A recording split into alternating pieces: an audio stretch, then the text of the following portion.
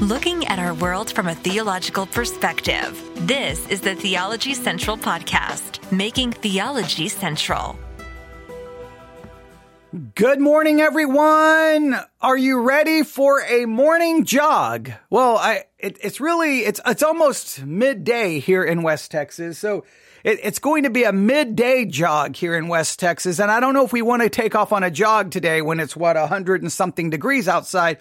But hey, guys, we have to. So I need you to, get some water. I need you to drink some water, do a couple of stretches, and I hope you're ready because I know. Some of you are like, we were jogging late last night. I know we were jogging late last night, but we have to jog again today because we're trying to get to the finish line.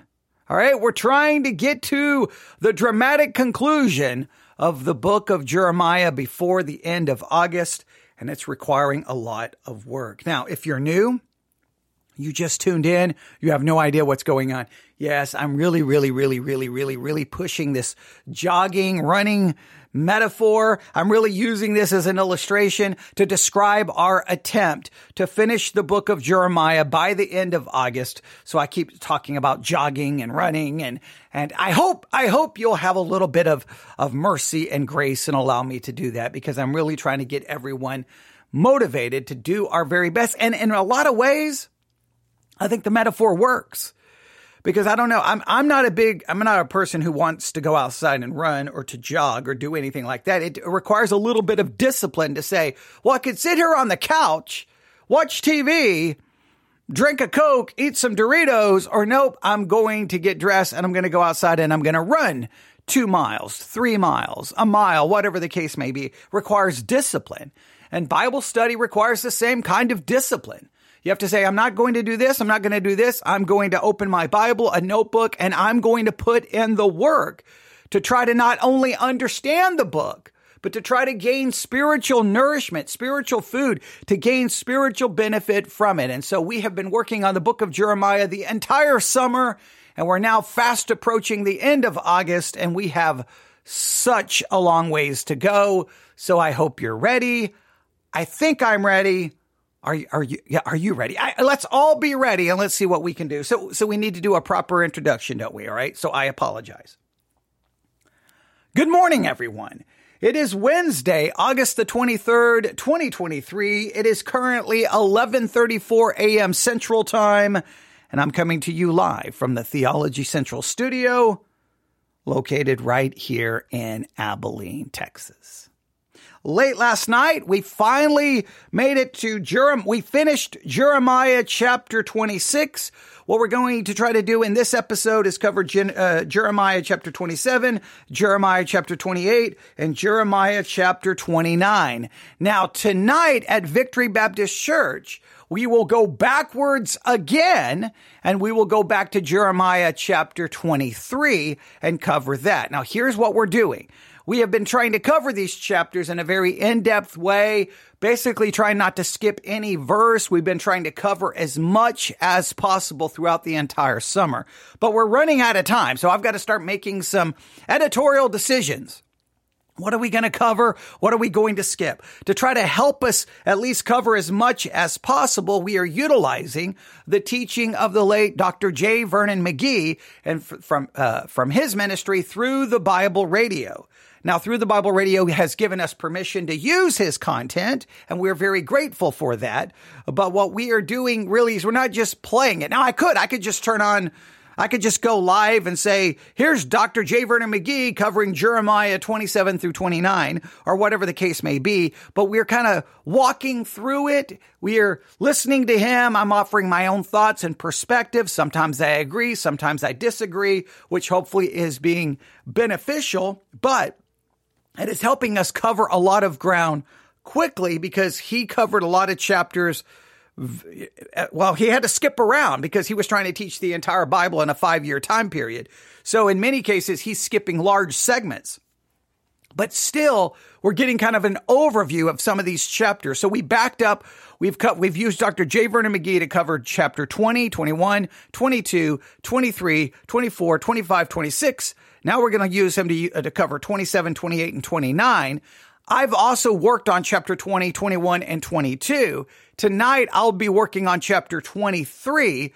Sunday at Victory Baptist Church, I don't know what chapters we'll be covering. I'm going to have to skip some things. I don't know exactly how we're going to make this all work, but I know this, one way or the other, we're going to make sure all the chapters are covered, and it may be a mixture of different things. Sometimes it may be Dr. J. Vernon McGee. I may be using other random sermons to do a sermon review and to just add to the teaching. I'll be doing my own teaching. Maybe we'll do some devotional messages. It's going to be a mixture of things that we're going to throw together to try to get us to some kind of a dramatic conclusion by the end of August. It's going to be a whole lot of different things, but hopefully it will keep it interesting, informative, and spiritually beneficial. All right. So late last night, we went till early this morning. I think we ended at around 12:30 a.m. So we ended around 12:30 a.m. in a sense with a late night, early morning jog. We finished Jeremiah chapter 26. There's so much I want to go back and cover, so much he skipped, but we're just going to let him get us through chapter 27, 28, and through 29.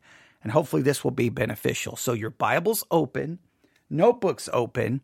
Let's see how far we can get, and let's see what kind of benefit we can gain from it. And remember, I'm begging you, before the end of August, please read the entire book of Jeremiah. If you can't read it, find an audio Bible, listen to them read it.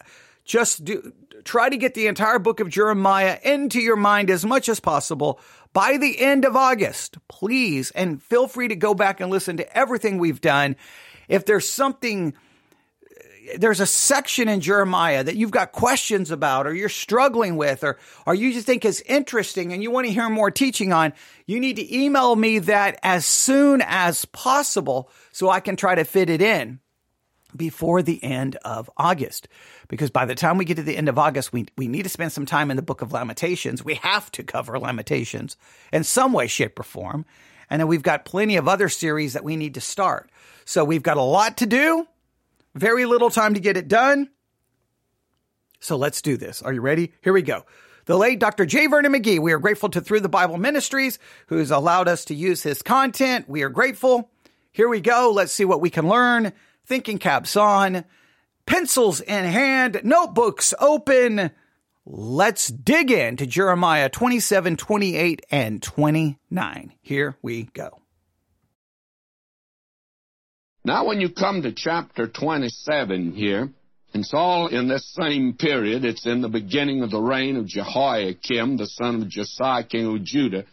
And it's agreed by scholars that this actually came not only then, but came with great force to this man Zedekiah, the worst of the kings, but they're all in the same boat, by the way. Now, the message is to go out again to all the nations, that they are to yield to the king of Babylon. And this man Jeremiah, he illustrated. He put a wooden yoke around his neck, and he sent yokes to all of these others. You're to bow to the king of Babylon. Verse 8, it shall come to pass that the nation and kingdom which will not serve the same Nebuchadnezzar, the king of Babylon, that will not put their neck under the yoke of the king of Babylon, that nation will I punish, saith the Lord, with the sword, with the famine, with the pestilence, until I have consumed them by his hand. And they now are to yield. This is the one clear voice. And this voice is a clear-cut voice, that they are all to yield to the king of Babylon. And had they done that, which they didn't do, they would have saved human life, literally by the thousands. I want you to hear that. What they are told to do is to literally submit to this pagan nation coming to bring judgment upon them. And can you imagine if American Christians were told, hey, we got to submit to this ungodly government. Christians today would rise up and say, no, we will not do so. We're going to stand for, we will only submit to godly government. Well, here they're told to submit to the Babylonians. They were told to submit to the Babylonians.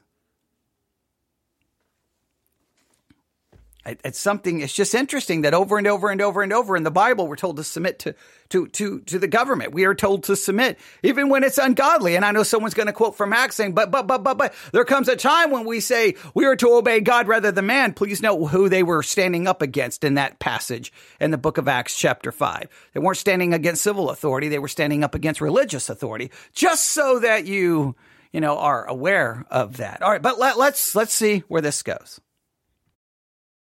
Now in chapter 28, this prophecy of the yokes continues. And in this man Hananiah, the prophet, his prophecy was this, verse 2, chapter 28. I have broken the yoke of the king of Babylon. Within 2 full years will I bring again into this place all the vessels of the Lord's house that Nebuchadnezzar, king of Babylon, took away from this place and carried them away. And he'd bring back even Jeconiah, the son of Jehoiakim. Well, the fact of the matter is that Jeremiah made it clear that Hananiah was not a prophet of God, and he told him that he was a liar.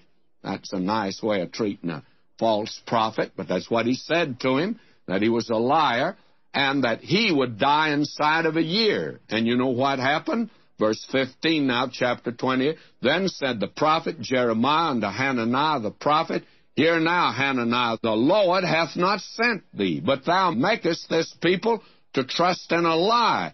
Therefore thus saith the Lord, I'll cast thee from off the face of the earth. This year thou shalt die, because thou hast taught rebellion against the Lord.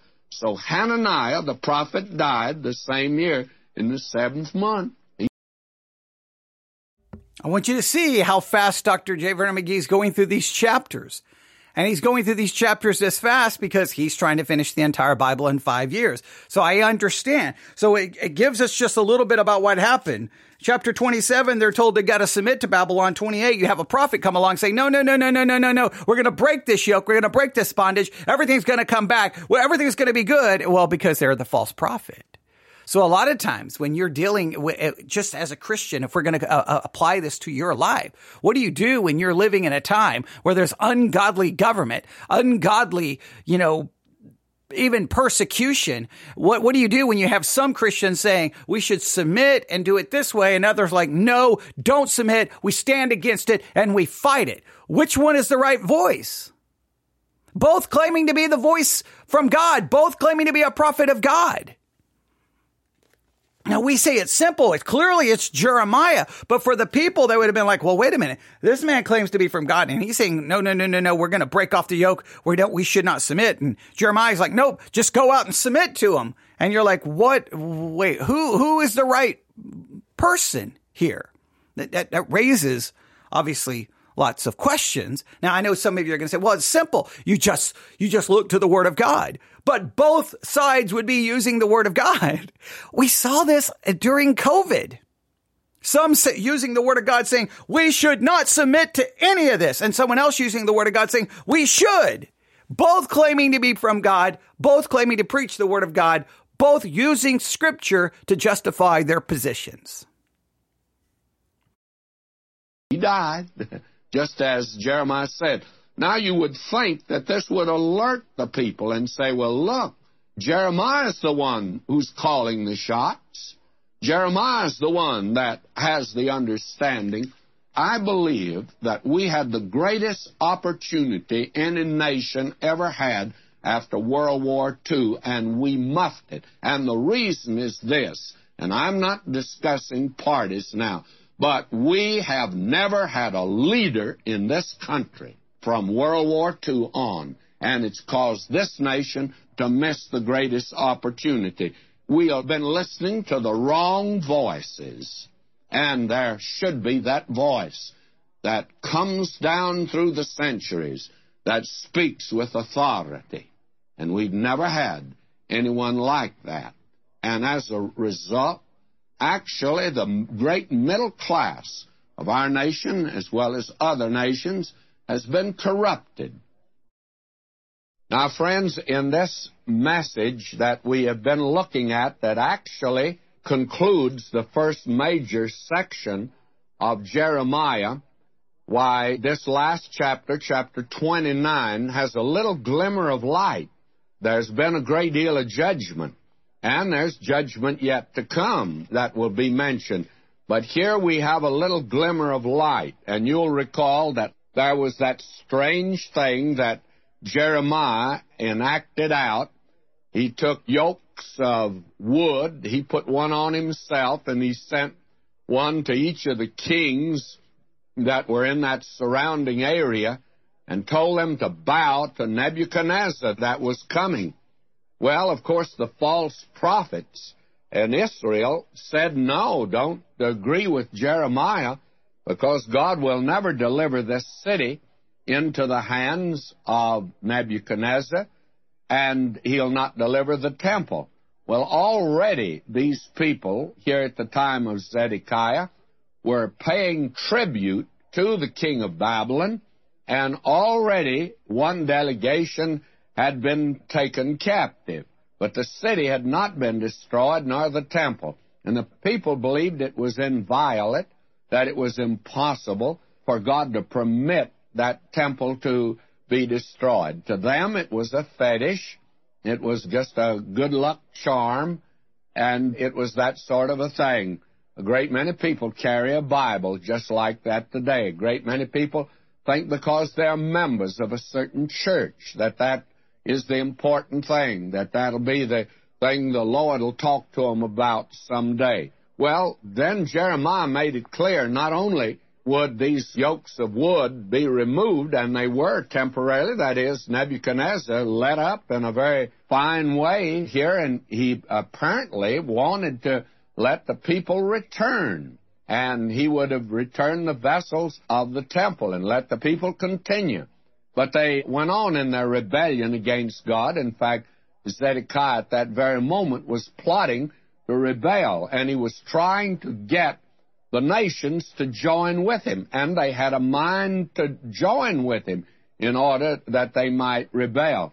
Now Jeremiah tells them that the yokes of wood will be broken, but they're being broken in order that yokes of iron might be put on them, and that when Nebuchadnezzar came this next time, it wouldn't be so easy, that he would destroy their cities and take them in captivity.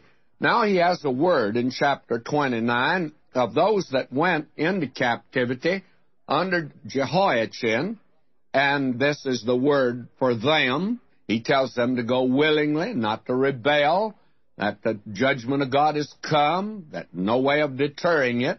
And now he says here in verse 10, this encouraging word, "For thus saith the Lord, that after 70 years be accomplished at Babylon, I will visit you, and perform my good word toward you in causing you to return to this place."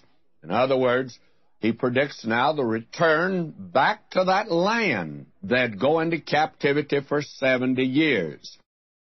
Now, he makes it very clear why they're going into captivity.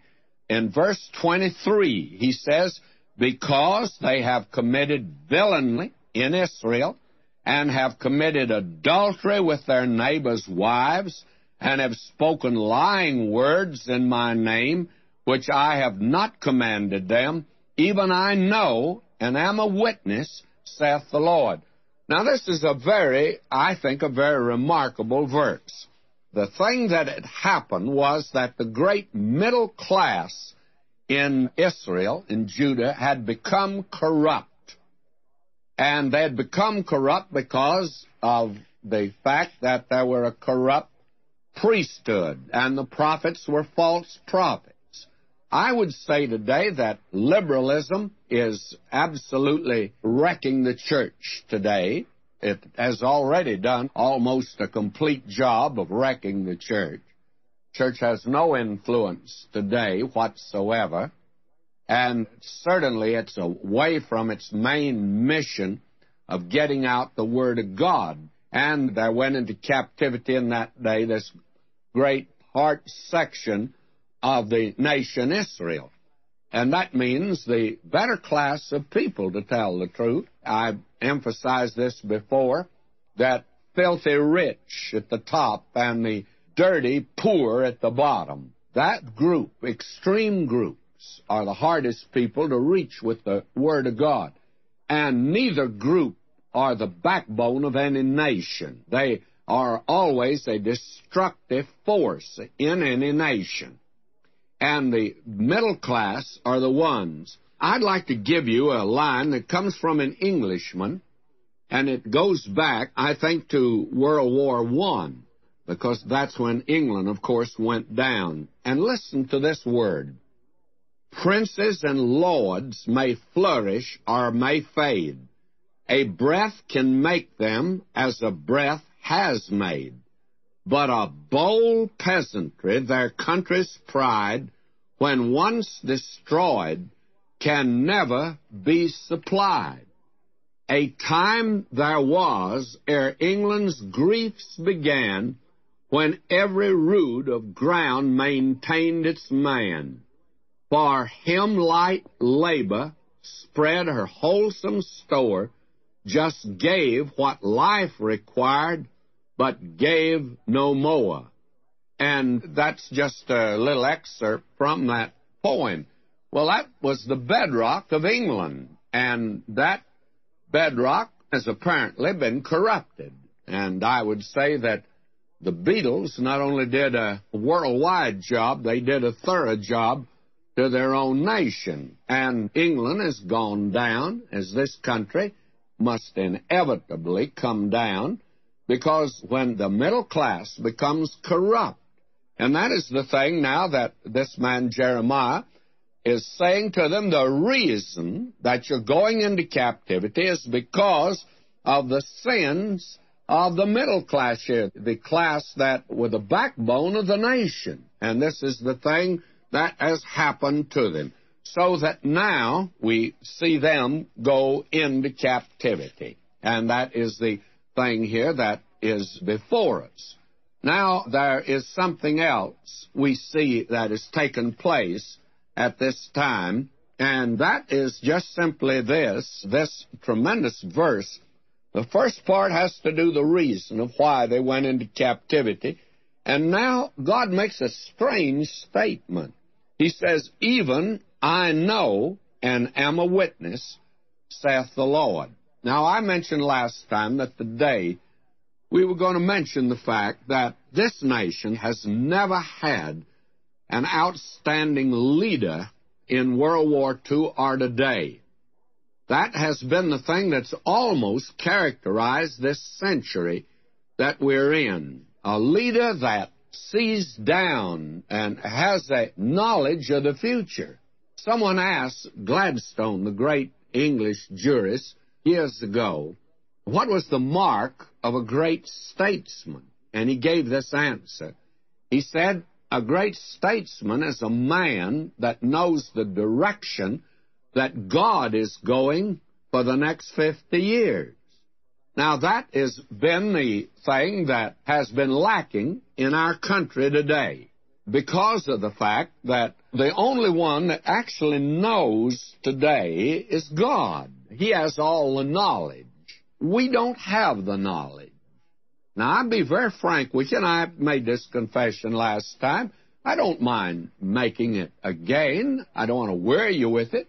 But the fact today is, and the thing that overwhelms me, and it's really a little discouraging. I've been studying the Word of God for many years, but I'm just now getting to the place where I see my ignorance of the Bible. Now, the thing that I think I need, I feel Jeremiah had that problem. Jeremiah, when he stood up, he told what he knew, which was the Word of God. And I try to confine myself to that. But there are certain great principles that are laid down here, and I disagree with Edersheim. He says history never repeats itself. Well, I think it does repeat itself. At least certain great principles are put down. And God speaks to nations and to individuals in history as well as His Word. I believe that history should bear a message to this country. And the reason we do not have leadership today is because men are totally ignorant of God that are in politics today. The woeful ignorance today of the Word of God in this nation is appalling. I read an article by a certain man that I gave you part of it the other day. He called the Bible filled with error and all that sort of thing. What gave him the authority to make a statement like that? Where did he arrive at such an exalted plane that he can sit in judgment on the Word of God? The very fact that a man will move to that position today is, to me, a revelation of woeful ignorance and a presumption and pride that's beyond description. And the same thing if you go in the scientific world. The scientist today who knows is generally an humble man. These folk that speak today, these science teachers in our junior colleges and colleges who know actually very little science, to tell the truth, they speak with such great authority about the evolution of man. Well, what really do you know, you see? Well, I want to come back to this. All I know is what the Word of God says. And God says, I know, and I'm a witness, saith the Lord. Now, God has worked out certain things in history that are quite impressive here, and God speaks to men in history. That's what He's trying to tell these people here. This is the thing that's happening to you because of your sin, because I always judge it. Now, God has not changed. Now, a lot of people would like to think that the God of the New Testament is different than the God of the Old Testament. He's the same person, by the way. Hasn't changed a bit. He hasn't even grown old. He hasn't even learned anything. He's the same God you have in the Old Testament. Now, not only has God spoken in history, but God, of course, has spoken in His Word, and that's rather impressive. The thing that, you remember Peter says over in his second epistle, chapter 1, verse 20, knowing this first. Now, here's something that this is primary stuff. This is what you get in the first grade. Knowing this first, that no prophecy of the Scripture is of any private interpretation. Now, there are two ways that's been taken that are wrong. One way is that the way that you study prophecy, you put it all together. No prophecy, you to take it by itself and study it to the exclusion of others. Well, I think that's a true statement, but that's not what this passage says. Then there are those that say that you have no right to interpret prophecy on your own, that you have no right. Well, that takes away from me not only the First Amendment, but it takes away from me the free will that God gave me. And therefore, I say that that's not what it means. Now, it hasn't anything in the world to do, what God is saying here, with the end result of His revelation. Interpreting a passage because it takes away the First Amendment of the Constitution is the most ridiculous thing I've ever heard in my life. But okay, let's let him finish here. It has everything to do with the origin of it. And what he's saying here, that no writing was a private interpretation as to its origin. That is, these prophets who wrote and spoke in olden time didn't give you the result of their observations. They were speaking what God told them to speak. And my friend, that's very important to see in this particular passage that we have here. And when you and I can come to the place where actually we are going to lay in the dust, not just the fact that we are a nobody and that we are sinners and all that sort of thing, but we're willing to lay into the dust our opinions, our self-will, our own viewpoint of things, and put it all down and listen to what God has to say. That was the problem with the priests and the prophets in that day. That was the problem with the princes in that day. That was the problem with the people in that day. And I'm not sure, but what that may be the problem in our country today. Every man's got his own little viewpoint. doing his own little thing, carrying his own little placard, protesting his own little thing, and he's doing it out of a limited knowledge. Man asked me the other day about a decision that the President of the United States made. Want to know what I thought. Well, I want to say this. What difference does it make what I think? I don't have all the facts that he has. I don't have the background. And today to sit in judgment on God, as some people are doing today, why, it's almost unbelievable. That little man stands up and going to say, now, Lord, if you're up there, and I'm not sure you are, I'm pretty hard to convince down here. You see, I have quite a giant intellect, and my intellect says you may not even be up there. But if you are up there, I just want to say to you, I think you're wrong. May I say to you, that's very small potatoes. I can imagine a little old ant that would crawl into my house and crawl up on my chair and look up at me and say, look, I don't like the way you built this house. I don't like the way you plant things around here. I don't like what you eat. You know what I would say to that little ant? I would step on him. That'd be the end of that little ant. But God is so gracious, the man, he doesn't step on him. He's going to give him another chance, if you please. Okay, I don't know what to make of how he finishes Jeremiah 29. I don't understand that. He has this thing about the rich and the poor and the middle class. He's got this really weird thing about the middle class, and it's the rich and the really, really dirty poor, the dirt poor that have all the problems. It's a weird thing. So he brings that up. I don't know what he does with Jeremiah 29. He could have used that time to actually talk about the chapter. He did not, but he did bring up a couple of important things that we will discuss here. Actually coming from the text, more going back to 27 and 28. He didn't do a lot in 29, but this is very important. This is so very important.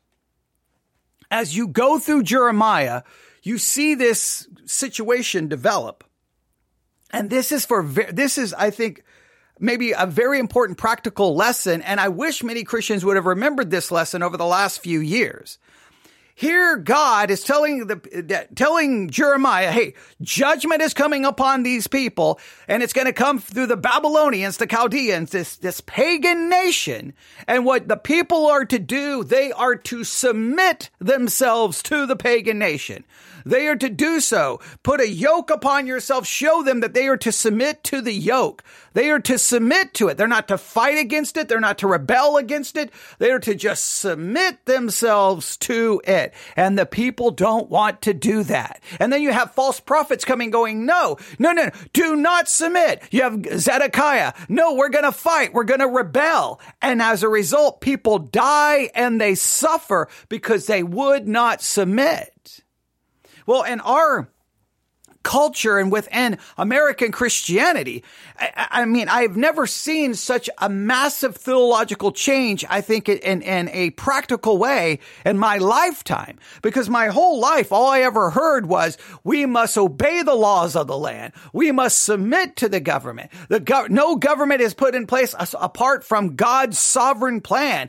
God is the one who put them there. To rebel against the government is to rebel against God. We should submit. And then all of a sudden, COVID happened, and then I was told, no. Romans 13 doesn't mean what it seems to be saying. We only submit to godly government. We don't submit to ungodly government. We must rebel. We must fight. We can call them names, and we don't have to do what they tell us. And we are to stand against it. And you're like, well, wait, what just happened? Well, because we didn't like what the government had to say anymore. And so we were not going to submit to it. But here in Jeremiah, they're literally told to submit to a pagan government, to submit to it. And that's the same thing you find in the New Testament over and over, whether it's Paul or whether it's Peter, telling people to submit to a government that was not godly. But then there's always going to be those voices, even within the world of Christianity, that says, no, you don't. So what do? Well, you've got to figure out what the Word of God says. And sometimes you can't listen to what everyone else is telling you what it means. But everyone's going to tell you they know what it means. How do we understand that? I didn't even think it all the way through on Sunday. Now I feel like I should have even doubled down more so on my sermon on Sunday. When the sermon was over on Sunday, because I had not slept in days and everything that was going on here, I'm not going to go back into all those details. But I felt like, man, I think I lost the narrative here. I think I lost the plot. But I really, now that I'm thinking about it, I did not. I was kind of foreseeing where the book of Jeremiah was going. Maybe in chapter 22, where I point out all of these kings are evil, and then I start talking about what is our responsibility as Christians to an evil or ungodly government. And I went through Romans 13 and Peter and Timothy, and I looked at these passages. In a sense, I was trying to prepare us for what's coming in the book of Jeremiah. I didn't catch on to that immediately, but I definitely, now that I look back, I think I made the right decision to go there, because we're going to have to talk about it a lot. As a Christian, you can't, God establishes the rules, and the rules are simply submit to that government. And in this case, this is a practical situation, submit to it. You say, well, is there ever a time to disobey? I'm not saying there's never a time, but that's obviously, look here. They're not told to rebel. They're told to submit. They're saying, well, that's just that particular situation. Paul tells the people in the church of Rome to submit. Peter tells the people in his time to submit. It's repeated over and over and over and over and over and over and over and over and over again. Like at some point you think you should catch on. Well, then everybody wants to go to Acts. Well, see, they didn't obey there. They didn't obey the religious leaders telling them that they could, telling them to stop preaching in the name of Jesus. And people rip this out of context. So I think this is something we really, really need to consider, is that in the book of Jeremiah, what God's plan is for the people is, hey, don't defend yourself. Don't fight back. Don't stay within the walled city for your own security. You just go out and you submit yourself completely to the pagan nation coming to bring judgment upon you. Now, I think there's a spiritual picture there, obviously, but there's a practical lesson. And some people will say, well, the ungodly government was doing these horrible things to us during COVID. Maybe it was God's judgment upon us. Maybe we should have submitted to the judgment and then see what we could learn from it. That's one of the things I kept saying at the beginning of the pandemic, as this is an opportunity for all of us to use it as a time to look at our own lives, to look at our own church, to look at our own spirituality, and to see what we can repent of and what we need to confess, and that we can spend time in prayer and fasting and study, and that we could come out of it better spiritually. But no. It turned into fighting, arguing, conspiracy theories, rebellion, and we're going to make a point, and we're going to prove a point. It became about making a point than actually being humbled before the mighty hand of God. If God is sovereign, if God is completely in charge, well, then isn't God in charge of what was happening? But instead of humbling ourselves, we wanted to puff ourselves up like we're going to fight against it. I think you really need to spend some time in Jeremiah thinking about these chapters where it's like, no, go submit. And then you got a prophet saying, no, don't submit. We're going to break the yoke. We're going to make, and Jeremiah's like, no, you're going to die. You're going to die with it. And well, the prophet dies.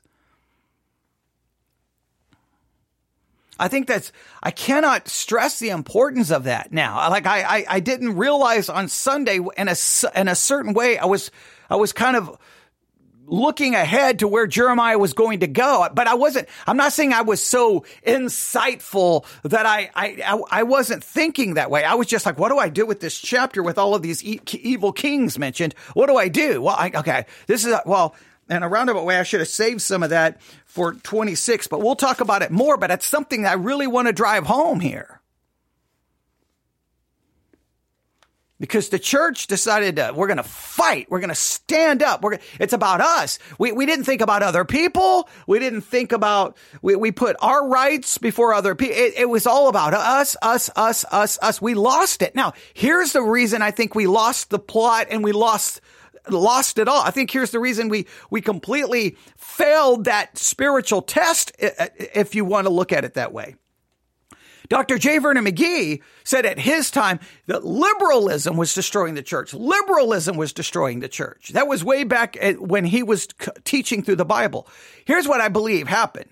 Liberalism in many cases, and liberalism as far as a theological liberalism, did creep into many mainline denominations at that time in many seminaries, and it did corrupt them, and they basically abandoned historical Christianity. So there was liberal theology destroyed many of the mainline denominations. There's no question about it. They began to abandon the fact that the Bible is the inspired word of God. That brought in higher criticism from Europe. It was a major problem. And this started in the early 1900s, and it just continued. This is where it gave birth to the rise of the fundamentalist movement, fighting against this. This was a liberal theology that came in. Now, once these churches gave in to this liberal theology, they abandoned historical Christianity. Once they abandoned historical Christianity, then of course they would turn into more social gospel and maybe more liberal political views, but they had already abandoned Christianity.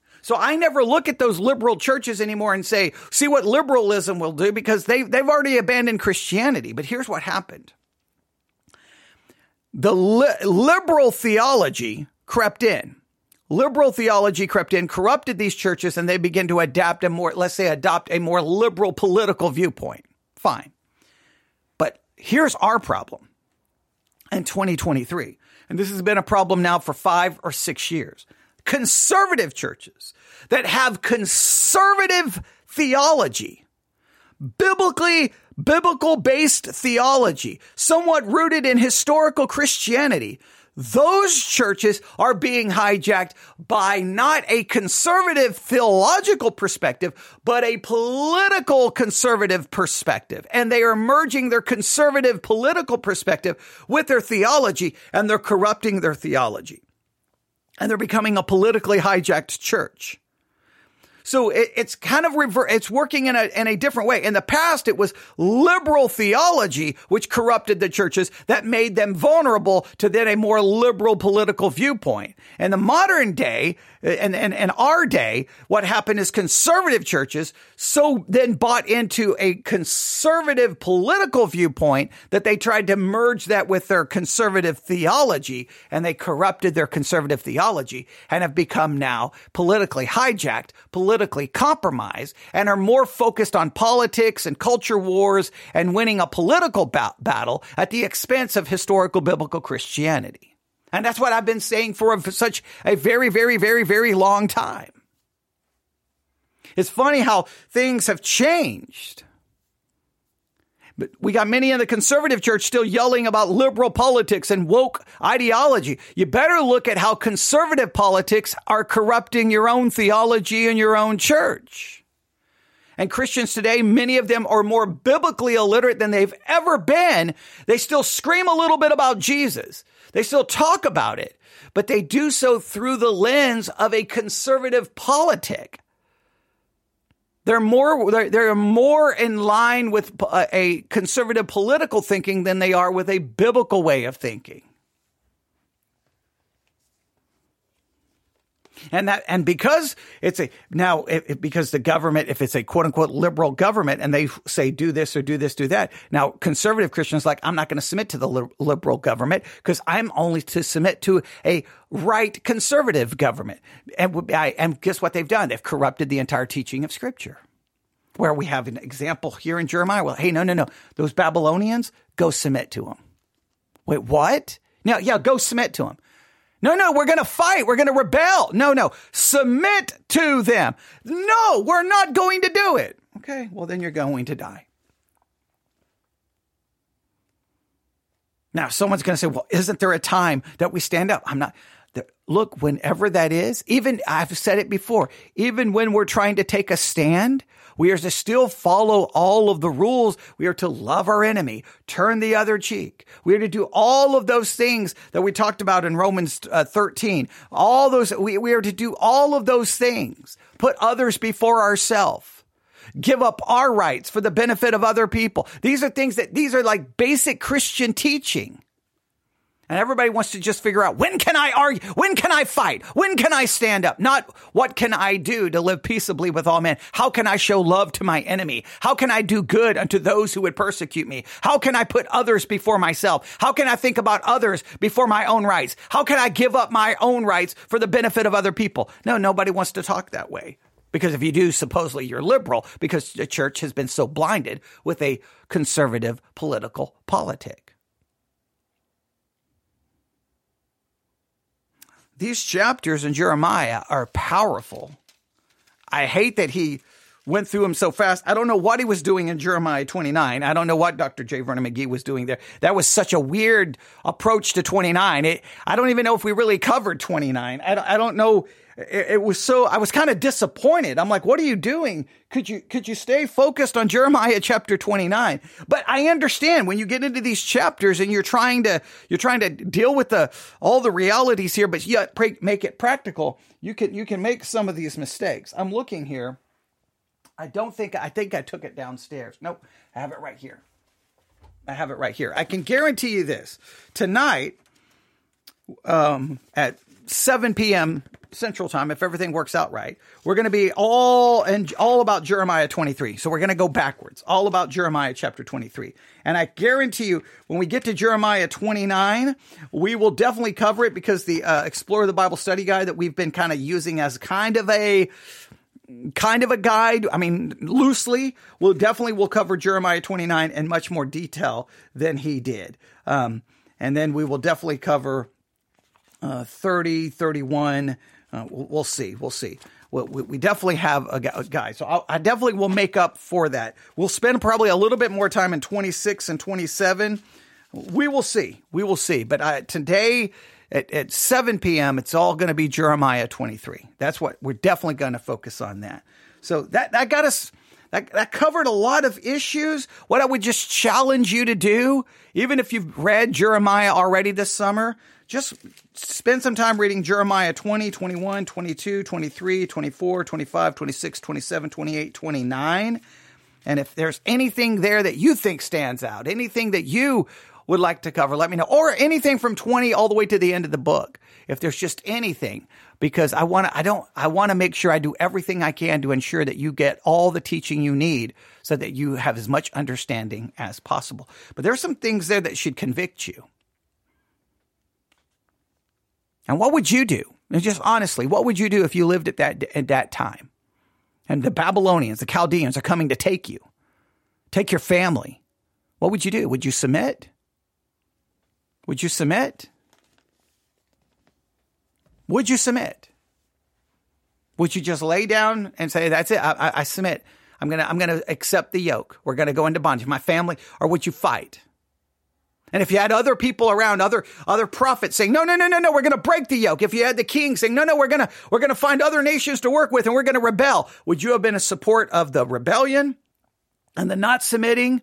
Or would you have been listening to Jeremiah going, okay, then I'll just lay down and surrender and I'll leave the city and go give myself over to the captors? What would you have done? And well, would you have been right or would you have been wrong? What do you think would happen in the American church in 2023?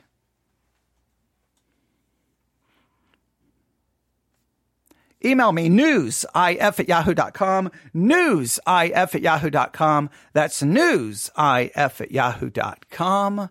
Thank you for listening. Thank you for this little morning, afternoon jog. We got to chapter 29. We got a long ways to go, and we'll get there using all kinds of different things and materials and content to get us as close to possible, finishing these chapters, hopefully in a strong and powerful way. All right. Thanks for listening. Everyone have a great day. God bless.